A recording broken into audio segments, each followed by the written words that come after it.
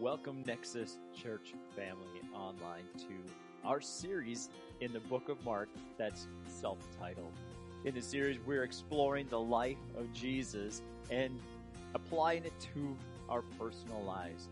If you have more questions or if you would like to get a hold of us, go to nexuschurchmn.com. You can find all the information on there, as well as emailing nexuschurchmn@gmail.com. You can check us out on Facebook, but we'd love to connect with you and help you to connect to Jesus. Enjoy today's message. Welcome back, Nexus Church family, to another week in our series in the book of Mark, where we're discovering the life of Jesus and applying it to our personal lives. Last week, we examined this interesting story of the fig trees, kind of sandwiched on the outside of this story of Jesus flipping tables, and we examined what impacts or influences a move of God. And now this week, we're going to continue on in this adventure towards the cross, where Jesus ultimately gives his life up for all of humankind so that we could have connection with God.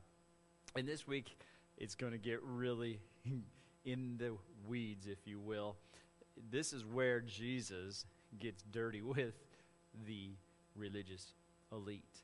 This is really where that deciding factor of what they are about to do really comes to a head. You see, Jesus, he confronts them head on in this passage with their hard hearts. They had so distanced themselves from the voice of God that they could no longer even come close to the truth of who God is, his mercy, his grace, his love, his forgiveness. They had so hardened their hearts to that they could no longer even be in the presence of one who embodied that. And so we're going to examine for ourselves from that passage, how do we continue to hear the voice of God and not become like the religious elite? And so let's begin by reading this passage found in Mark chapter 11, verses 27 through Mark chapter 12, verses 12. They came to Jerusalem, right? Jesus had been going back and forth between Bethany and Jerusalem.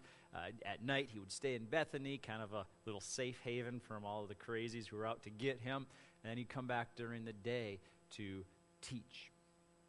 And as he was walking in the temple, the chief priests, the scribes, and the elders came. Like, this was the cream of the crop for the religious elite. This was the trifecta right here, coming to really corner him. And they asked him, "By what authority are you doing these things? Who gave you this authority to do these things?"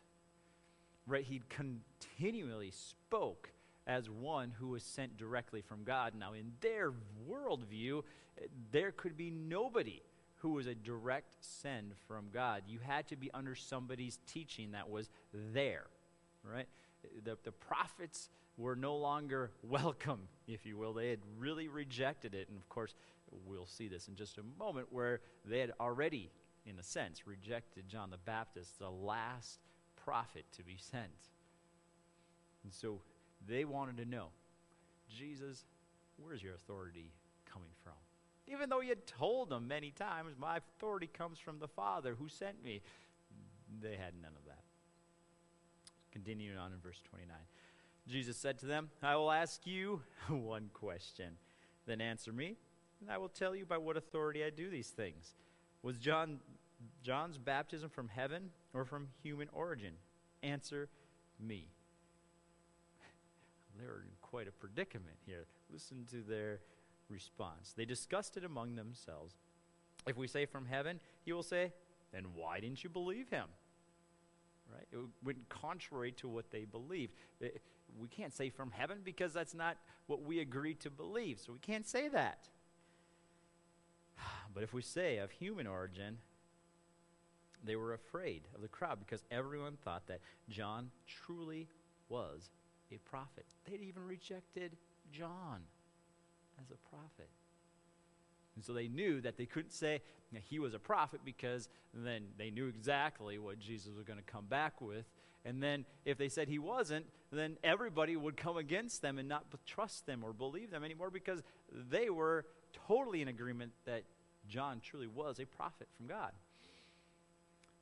And so they said, we don't know. What an answer. Like, Jesus once again got them. He cornered them. They had no answer. This is over and over again. Their wisdom continued to be confounded by Jesus, and they were humiliated, which just further angered them, right? Like, their just anger was at a peak at this point. Well, Jesus isn't done yet, right? Like, he is just totally getting them here. Why? Why, guys, do you continue to go against God? Right? I love how David Guzik put it in his commentary. He said, if John really was from God, then he was right about Jesus. Get that?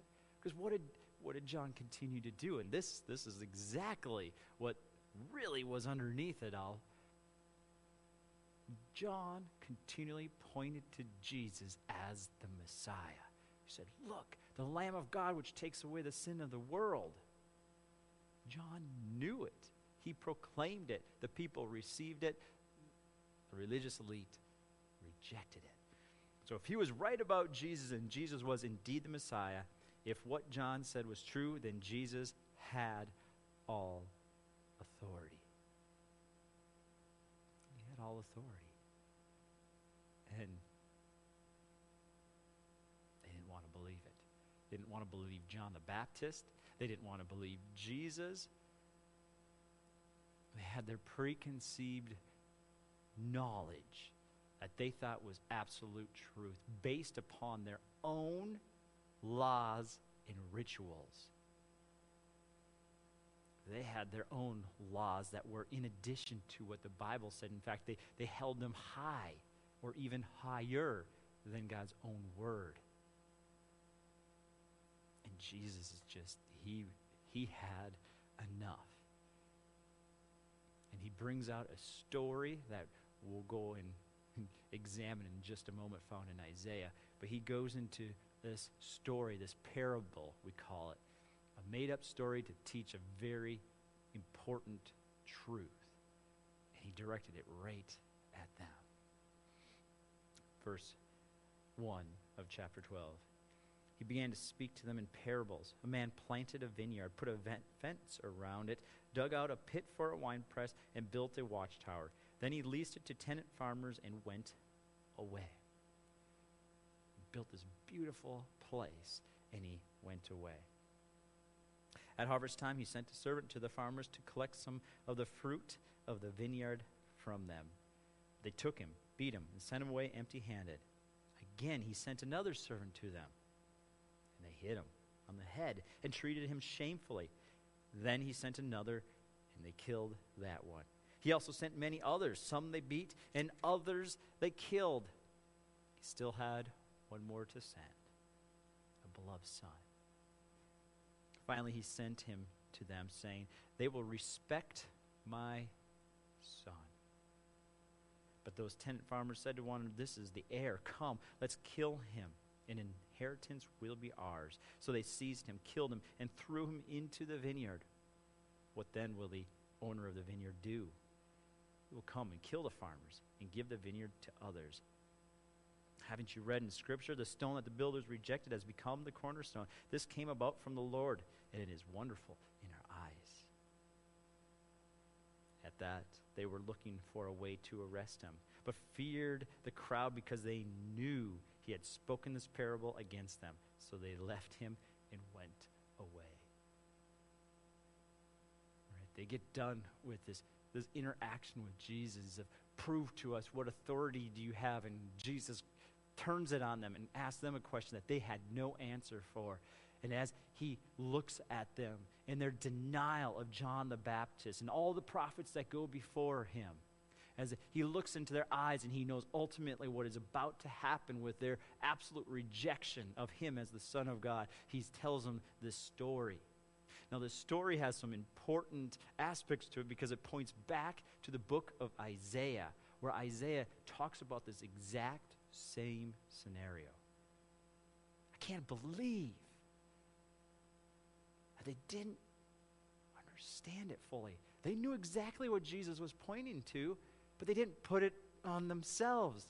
They were so rejecting of God's truth that they couldn't hear it for themselves. They stopped listening so long ago. They rejected the voice of God. Let's take a look at this passage. This is found in Isaiah chapter 5. And Isaiah, of course, is a ton of prophecies about the Messiah that was about to come. And in this passage, we see a few parallel things that Jesus referred to in his story. Let's read it, and then we'll tie some pieces together. We read Isaiah 5, verse 1. I will sing about the one I love, a song about my loved one's vineyard. The one I have loved had a vineyard on a very fertile hill. He broke up the soil, cleared it of stones, and planted it with the finest vines. He built a tower in the middle of it, and even dug out a winepress there. He expected it to yield good grapes, but it yielded worthless grapes. So now, residents of Jerusalem and men of Judah, right? What was he talking about? What was this vineyard? This was the land of Israel. The land of Israel was God's chosen land, its chosen nation, and he created it to do good things, to proclaim his glory to all the nations around the world, to show them what good God is. And they didn't produce. So now, residents of Jerusalem and men of Judah, please judge between me and my vineyard. What more could I have done for my vineyard than I did? Why? When I expected a yield of good grapes, did it yield worthless grapes? Now I will tell you what I'm about to do to my vineyard. I will remove its hedge, and it will be consumed. I will tear down its wall, and it will be trampled. I will make it a wasteland. I will not be pruned or weeded. Thorns and briars will grow up. I will also give orders to the clouds, and rain should not fall on it. For the vineyard of the Lord of armies is the house of Israel. And the men of Judah, the plant he delighted in. He expected justice, but saw injustice. He expected righteousness, but he heard cries of despair. They had rejected God's word, and they had rejected what he said for them to do. They did two evils. Denied God's word. Denied what he asked of them to do.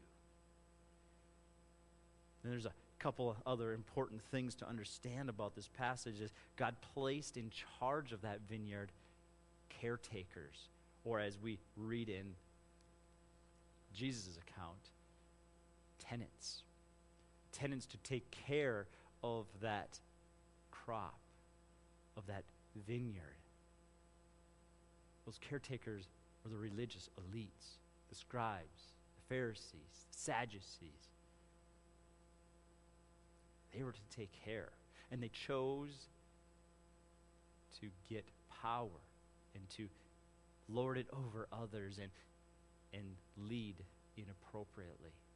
Not according to God's word, but according to their own ways. They put their own wisdom, their own knowledge, their own flesh before God.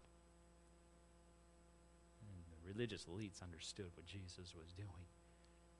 And they also understood that this unnamed owner of this field was indeed God. They knew, going back to Isaiah 5, that that's exactly what Jesus was referring to. They were the ones that would ultimately be rejected. Them and those they cared for would receive the ultimate rejection. kick them out. And in place, he would put others to take care of. This is so against everything in Judaism, right? They expected the Messiah to come in, and the Messiah would establish his rule on earth, and he would have his power go out and cover all of this earth, and everybody would be subject to him. And that's not what Jesus was here for. He was here to save all people, to bring them all into his presence, and not rule over them, but to love over them, to care for them, to bring them in and to have relationship again. They had switched it up. They missed it. And they were enraged.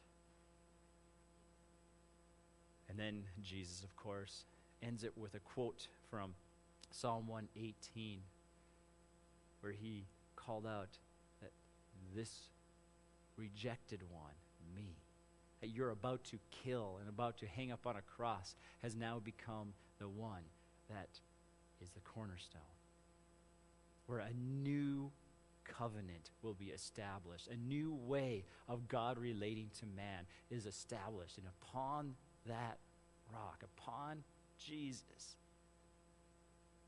there will be salvation available for all. For all. He became the cornerstone. Now, as I was preparing this message and thinking about how sad it is that the nation of Israel missed it, and that their leaders, the elites, absolutely was so hard that they couldn't even hear the truth behind it. Like, how did they miss it?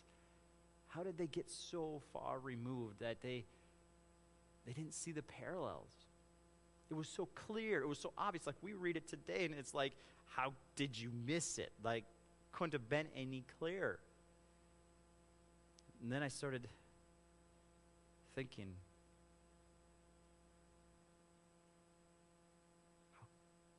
how have we missed God's voice? Have I had the opportunity to hear God speak to me, and I've missed it? Whether I was too busy or I was too hard-hearted, I had preconceived ideas in my head, and I wasn't willing to hear God myself. We all have areas where we miss. Like Romans 3:23 is just a perfect summarization of it. We all sin. We all fall short of God's standard. So my heart for you, for me today is, I don't want to miss when God speaks to me. I don't want to end up in that place like these religious elites where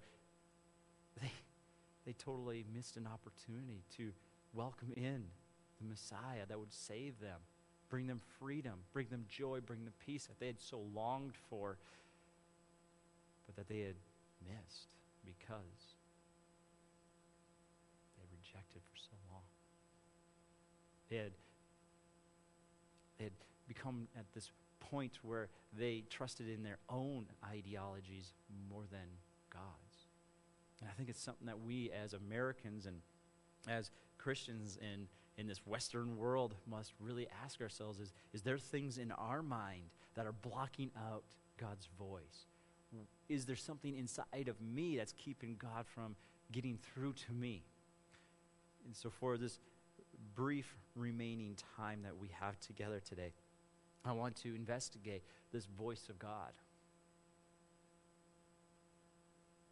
How do we stay away from where the religious elite ended and stay connected to the one who wants to speak so personally and deeply into our lives and have such great relationship and connection with us? And so today I want to begin by stating the obvious, the foundational thing that we must abide by and do in our lives if we want to hear from God, if we want that connection with God's voice, is we need to believe the Bible and spend time in it.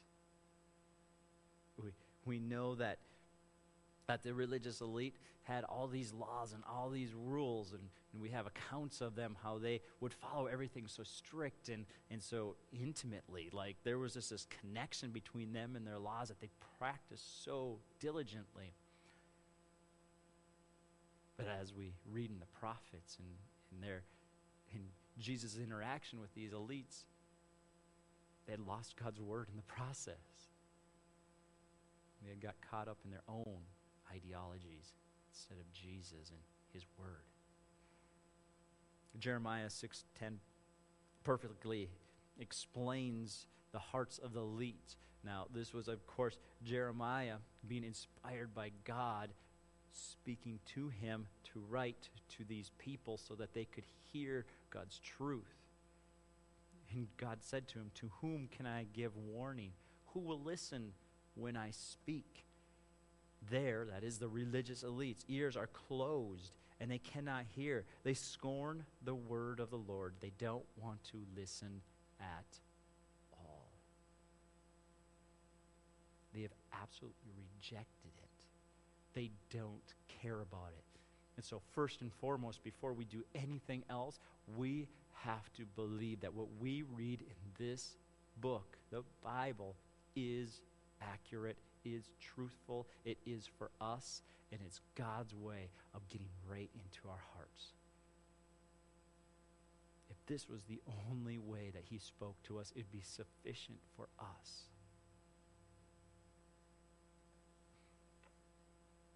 Hebrews 4:12 put it this way: the word of God is alive and powerful. It is sharper than any sharpest two-edged sword, cutting between soul and spirit, between joint and marrow. It exposes our innermost thoughts and desires. It's living. It's powerful. It's still alive today for you to hear it and to receive it as if it was directly from God. Likewise, Paul said in 2 Timothy 3:16 and 17, all Scripture is inspired by God. Again, going back to the fact that it is at the base from God. It is useful to teach us what is true, to make us realize what is wrong in our lives. It corrects us when we're wrong and teaches us to do what is right. God uses it to prepare and equip his people to do every good work. It's inspired. It teaches, it corrects, it prepares, it equips us to live according to God's way. I want to tell you so clear today. Hearing God's voice begins in his word, the Bible. If you want to hear God's voice, if you want to have connection with him, if you felt like, man, I haven't heard from God for a long time, when have you spent time reading his word? How much are you reading his word? And not just reading it to read it, but to process it, to let it sink into your soul and to speak to you. And for you to dissect it apart inside of yourself and say, where does that affect me? Now, I get there's a lot in the Bible, and sometimes it doesn't make sense, right? Sometimes we need to get a commentary or a group of people around to help us understand some of these intricacies that we find in it, because it is a book written a long time ago with cultural relevance to that time. And so we need to take that apart and try to understand what that might mean today. So it does take time. It does take intentionality. But if we want to be connected to God, if we want to hear what he says, it begins by reading the word that he gave to us to establish a healthy life for him. But we also know that not only does God speak personally through his word, he also speaks personally directly to us. We see this throughout scriptures, from the prophets to those patriarchs that started the whole bit of humanity, right? God spoke to them. He spoke to Adam and Eve. He spoke to John the Baptist. He spoke to all these people through signs and wonders and visions. He spoke to them sometimes in the stillness of their hearts, right? We see all different ways that God directly speaks to people. How do we get there? I have that question all the time. How does God speak to you? I talk often about being in the sanctuary at church and just spending hours sometimes where I'm just in God's presence, and I'm just sometimes calling out to him, and then other times I'm just pacing and walking and not saying a whole lot, and God is just kind of pouring into me. And they ask me, do you have like this conversation with God where like he's audibly speaking to you? And I've never personally had God audibly speak to me, but he speaks inside my heart and he speaks inside my mind. How do you know that? How do you know it's not your own thoughts? Friends, the thoughts that God gives me isn't anything that I can come up with. The visions he gives me, they're not visions that come naturally to me. These are from God that I know we can't even argue about it because there's no way to prove, right? It's not like I have this telepath port right to me from God that I can show you and say, here it is. But I know in my heart, I know in my mind that this is not something that I come up with. That's not something that's natural to me. God speaks to me. He reveals things to me that I don't have the ability to see. And it's what Jesus modeled for us. We go back to the beginning of his ministry, and he gets done pouring out to these people right away in Mark chapter 1 in verse 35. And what does Jesus model to us before anybody gets up? He is up before the sun rises, and he's spending time with his Father, letting God speak to him. At times, we see Jesus in the garden pouring out his Spirit to God and just crying out, God, do something, take this away, I don't want this. And God is comforting him, sending him an angel to minister to him. And then we have examples like David in Psalm 37:7, where he says, be still in the presence of the Lord and wait patiently for him to act. Why? Because he will. God will act. He will. He will speak to you. He will speak to you eventually. There's no rhyme or reason to why sometimes we don't get that connection. There are times where I can go for a long period of time where I just don't feel like I had that connection with God, but I still don't stop. I persevere. I go through it. Why? Because I know God will speak. And sometimes maybe I need to go through a season where he's not speaking to me for a variety of reasons, whether there's something in my life that needs to be cleaned up and he's waiting for me to address it, or whether there's times where I just need to have that time so that when he does speak to me again, it is fresh and it's real and it's powerful. There's so many different reasons why God can or maybe does not speak to us. But if we're not giving him time, if we're not spending time reading his word, if we're not spending time in his presence, just talking to him and letting him talk to us, and we're getting away from all the busyness and distractions, if we're not doing that, how is God going to speak? We know he can. We have examples in the Bible where God uses some crazy things, situations where he speaks to people that were being belligerent. But that's not typically the way of God. He's a gentleman, and he's waiting for us to be ready. He wants an honest, real relationship with you, where you're willing to give to him. Well, the last piece that I want to share with you today about becoming obedient or becoming open to the voice of God and getting that relationship established. We want to speak to God. We want him to speak to us. We do it through word. We do it through time where we're just allowing him to have that conversation with us through prayer. But ultimately, when God speaks, he expects a response. God's going to speak to you. He speaks to you through his word. It's very clear. His word is active. It's alive. It's speaking to you. It's teaching you. It's correcting you. And when it corrects you and it teaches you, because we all need it, right? We need correction. But if God speaks to you and you turn the other way, eventually that connection with God will diminish. God wants to speak to you, but if you're not willing to do what he speaks to you, God will feel that. it influences his favor. I want to give you a very powerful example of that found in Jeremiah, just a few verses from the one we read before in chapter 6, Jeremiah 7, verses 21 through 26. God had reached out to his chosen people so much in the Old Testament, and he does it again today. God's character hasn't changed since the Old Testament. He loves his people. But now the difference is he's opened up the gateway for all people to be his people, not just some chosen nation in the land of Israel. The people, the Jewish heritage. He cares now for all people. So this still applies to us today. We read Jeremiah 7:21. This is what the Lord of armies, the God of Israel, says. Add your burnt offerings to your other sacrifice, and eat your meat yourselves. That's an indictment. He is hurting. He is saddened. He is angry. He's mourning the loss of his people. So go. You're offering these sacrifices to me. I don't want them no more. Keep them for yourself. They mean nothing to me.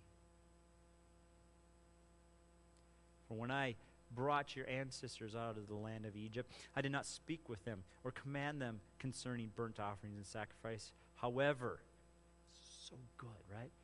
He's like, I didn't tell them this is what they need to do to offer me sacrifices. This is what I told them. You guys have made what I asked of my people something that it's not. You turned from what I asked you to do. And instead, listen to this. I did give them this command. Obey me, and then I will be your God, and you will be my people. I spoke to you. I asked you to obey what I said, and instead you turned a different way. Obey me. Follow every command so that I may bless you, go with you. That they didn't listen or pay attention, but followed their own advice and their own stubborn, evil heart. They went backward and not forward. Since the day your ancestors came out of the land of Egypt until today, I've sent all my servants, the prophets. What did Jesus say in his passage?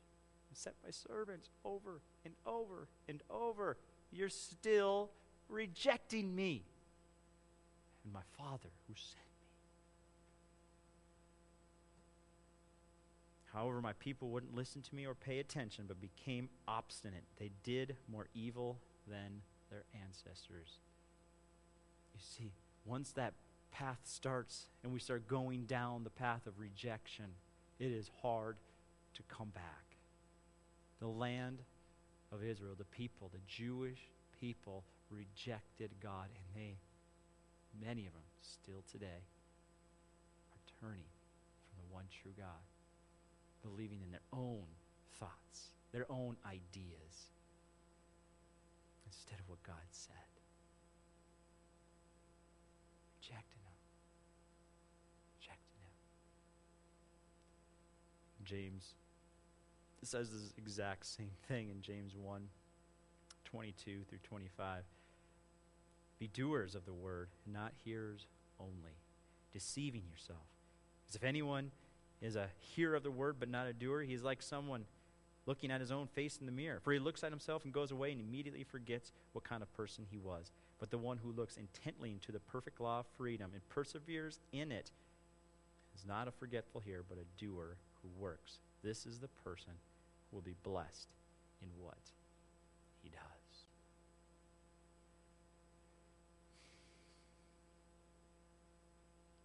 Blessed what he does.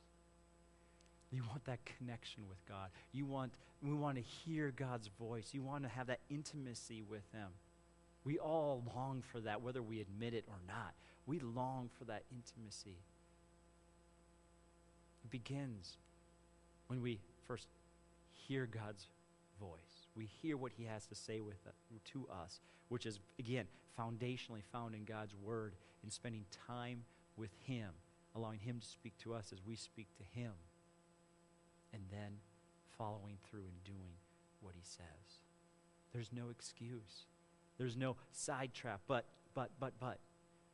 This is what creates a vibrant connection with God, a vibrant relationship where he speaks to you and you know exactly what he says and you will respond accordingly.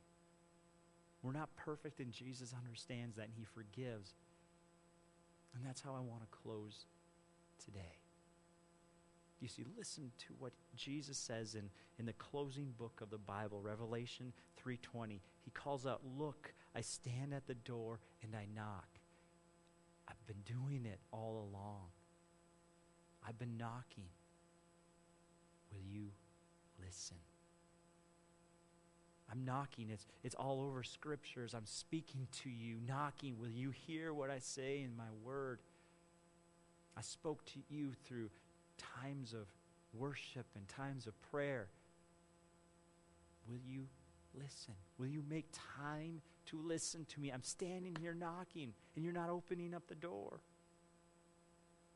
Will you open so that I can come in and share a meal together with you as friends?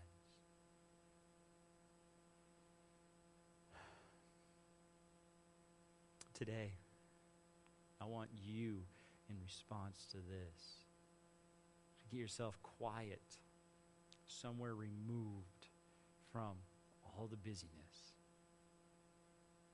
Kids, work, TV, the phone, social media, work, chores. You need to get away. Silent yourself with God. Open up his word. Read from the Gospels, Matthew, Mark, Luke, or John. Read from one of those books and listen to what God says to you. He will speak. And if you listen with ears of how do I live this out, Jesus, he will speak to you. Then close your Bible and pray and ask him to give you the strength to be obedient. And for some of you today, I probably need to do this myself, in all honesty. I need to get on my knees and pray and ask for forgiveness. Because I know in my heart there have been times where God has spoken to me and I've been disobedient. And it pains me to think that this God who loved me so much that he would give himself on the cross for me, and I would not obey a simple thing that he's asked me to do. I pray that we all would have a heart that longs to listen and be obedient to the voice of Jesus. Father, I pray for every person listening. Pray for myself. God, we need to spend time with you. There's never enough time in the day to do that. So, Father, I pray that we would cut the excuses and do what we know is right, even when it's not easy, even when it doesn't seem like you've spoken to us for a long time, that we would not give up and that we would expect that you will speak. And for every single one of us, I also pray, God, that those areas in our life where you've spoken to us and we haven't obeyed, I pray for your forgiveness. I admit I myself have been a culprit of that. Forgive. And help us again when you speak to us to follow through with those things that you ask. You will give us strength, I believe, and I know, to do exactly what you call us to. Remind us of that when that moment comes and the enemy wants to say, no, you can't. You don't have enough. You're not good enough. We put those lies aside, and I pray your Holy Spirit will give us the wisdom and the strength to do what you call us to. In Jesus' name, amen. Thank you for joining us today, Nexus Church family, and we'll see you again real soon.